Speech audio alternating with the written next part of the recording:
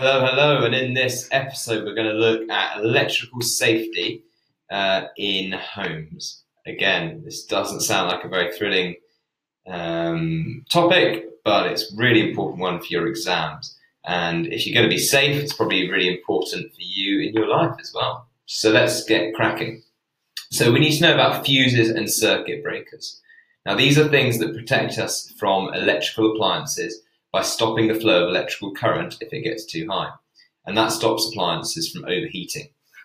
Now, fuses work because they contain a thin wire that melts if the current flowing through an appliance is too high. And that breaks the circuit and stops the flow of electric current. Circuit breakers are special devices that switch off the flow of current if the current is higher than a certain value. And circuit breakers do the same job as fuses, but can be used many, many times. So you may have seen them as like little switches in your house, and sometimes the lights go out, they pop down, you've got to flick them back up again, and they're just there to keep your house nice and safe. So remember those two appliances, which are safety measures with electrical safety in your homes. Number one, fuses, which are normally found in plug sockets, and circuit breakers is the second one.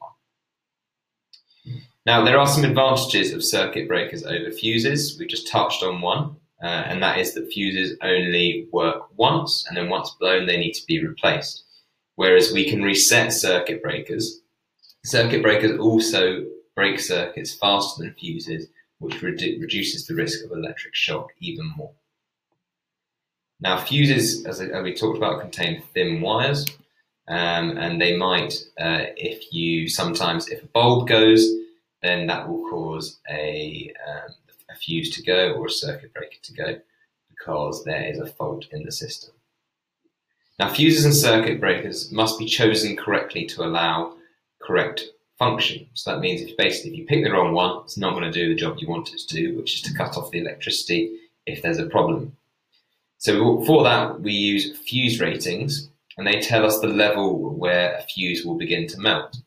Now, the fuse chosen should be the value just above the normal current that an electrical appliance uses. So if the operating current is 3.8 amps and a fuse has a value of 3 amps, 5 amps, or 13 amps, then you can choose the 5 amp fuse as the appropriate one because it's above your 3.9 amp current that your appliance is using. But you wouldn't go for a 13 amp one, and the reason for that is that there's a big gap there between 3.9 and 13, which means that it's more potential, basically more current would have to go through before the fuse burnt out and the appliance stopped working and the circuit was broken. So if you've got a 3.9 amp operating current, then a 13 amp fuse would be the wrong one to use because it's more than 3 times the normal operating current that is needed to melt the fuse. Therefore, a 13 amp fuse might not even melt if the appliance develops a fault. Now remember, we've talked about this in previous episodes, but you do need to know, and it's really important that you know, that the potential difference across the mains power supply in the UK is 230 volts. So when you're selecting an appropriate fuse for an item, there are a few things you need to know. First, you need to know the potential difference of the power supply, which if it's the mains in UK is 230 volts. You need to know the equation for power, and you need to know the power label on EU devices. So all devices in the EU will have that label on them. Now, just to recap what the advantages of circuit breakers over fuses are one more time. Remember that fuses can only work once, and once blown they need to be replaced, while circuit breakers can be used multiple times and just be reset. Circuit breakers also break the circuit faster than fuses, which reduces the risk of getting electric shock even more. So that is the end of our first episode at electrical safety in homes. Let's have a look next time at some more electrical safety, and join us again then for more topics that you need for your physics GCSE. See you again soon.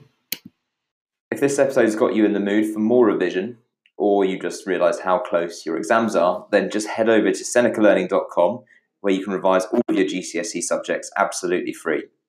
If you're on Apple Podcasts or Anchor, you'll find the link in the bio. If not, just type in senecalearning.com and you'll find us. And while you're at it, if you could rate us 5 stars and subscribe or follow all of our revised podcasts that cover every subject you need, then that will help other people find our podcasts.